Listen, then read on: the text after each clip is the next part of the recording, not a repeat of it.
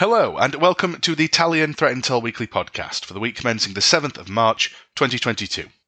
There have been a lot of developments in the cybersecurity aspects of the Russia-Ukraine conflict over the last week, so in a hopefully short-lived section, we're going to have a lot of the stories condensed into a lightning round-like format. Hacktivists, cybercriminals, and the like have switched to Telegram en masse after the Russian invasion. Telegram messaging has taken a pivotal role in the ongoing conflict between Russia and Ukraine, as it's been massively used by hacktivists and cybercriminals alike. According to a report from the cybersecurity company Check Point, the number of Telegram groups has increased almost sixfold since February the 24th, and some of them dedicated to certain topics have ballooned in size, in some cases counting more than 250,000 members. The following three categories are the main ones gaining popularity as a direct result of the Russian invasion in Ukraine. Volunteering hackers who engage in DDoS and other kinds of cyber attacks against Russian entities, fundraising groups which are accepting cryptocurrency donations allegedly being used for Ukrainian support, and various news feeds which are promising to offer reliable reports from the front line in Ukraine.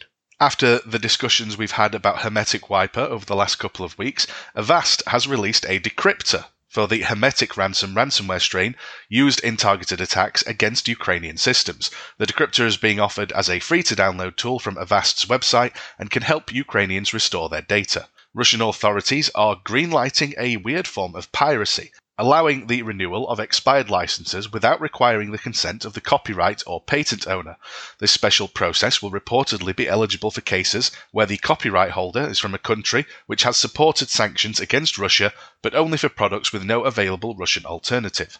Coinbase has come out in support of sanctions and revealed the extent of which it works with governments, while at the same time stating it has blocked over 25,000 accounts linked to Russians, which the company believes are undertaking in some form of illicit activity. Cloudflare has announced that it is taking drastic measures to protect data of customers in Eastern Europe while under the current conditions of the Russian invasion of Ukraine. It announced its decision to stay in the Russian market, albeit with some changes. To protect client data during this ongoing conflict, Cloudflare has reportedly removed all customer encryption keys from data centers located in Ukraine, Russia, and Belarus, and deployed its keyless SSL technology. This technology reportedly enables organizations to use a cloud vendor for SSL or TLS encryption without giving away the master key. The system moves the private key handshake off the vendor's server and replaces it with a secure session key. Russia has also created its own trusted TLS certification authority, or CA, to solve website access problems which have been piling up after sanctions prevented certificate renewals.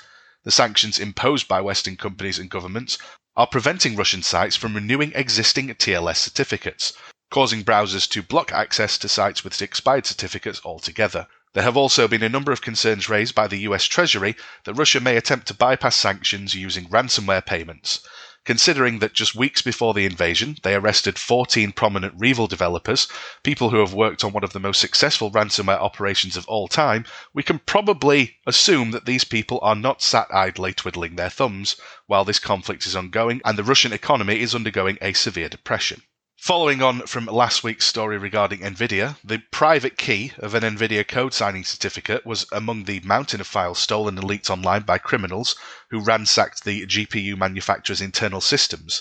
At least two binaries, not developed by NVIDIA, but signed this week with its stolen key, making them appear to be legitimate NVIDIA software, have appeared in the malware sample database VirusTotal. This leak means sysadmins should take steps, or review their security policies and defenses, to ensure that code recently signed by this rogue certificate is detected and blocked, as it is most likely going to be malicious. This can be done through a number of methods, including Windows configuration, network filtering rules, or whatever mechanism is being used to police your organization. Windows will accept drivers signed with certificates issued prior to July 29, 2015 without a timestamp.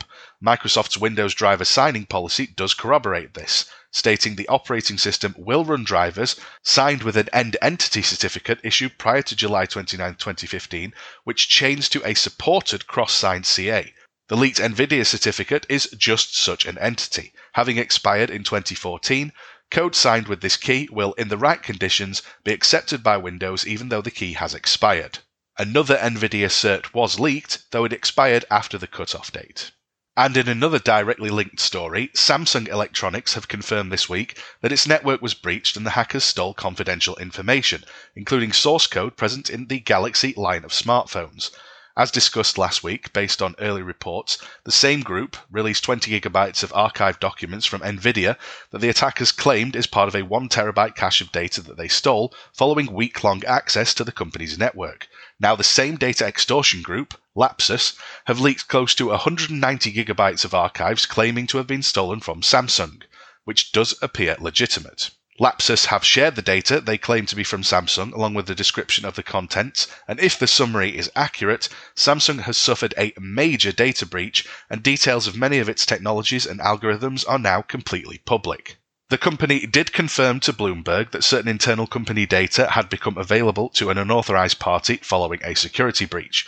To quote the release, according to our initial analysis, the breach involves some source code relating to the operation of Galaxy devices, but does not include the personal information of our consumers or employees. The company representative did not, however, say if the intruders made any demands before leaking the proprietary information, as was the case with NVIDIA with the same group last week. Lapsus have said they are delaying leaking the rest of the NVIDIA information because they are negotiating with an interested buyer.